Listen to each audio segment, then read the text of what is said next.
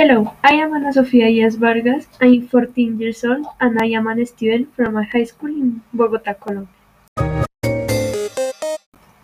Today I will tell you about the Amur Leopard, an incredible animal but sadly is an endangered species.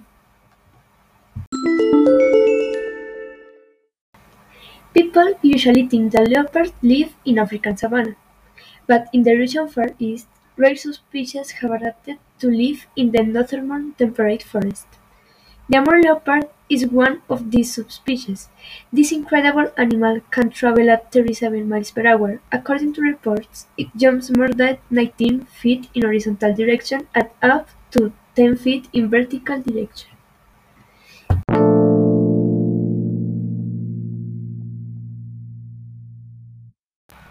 One of the most important questions is why do the Amur leopard is important?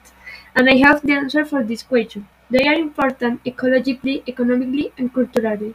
Also protecting its habitat benefits other species, just as prey, Siberian tigers, and deer.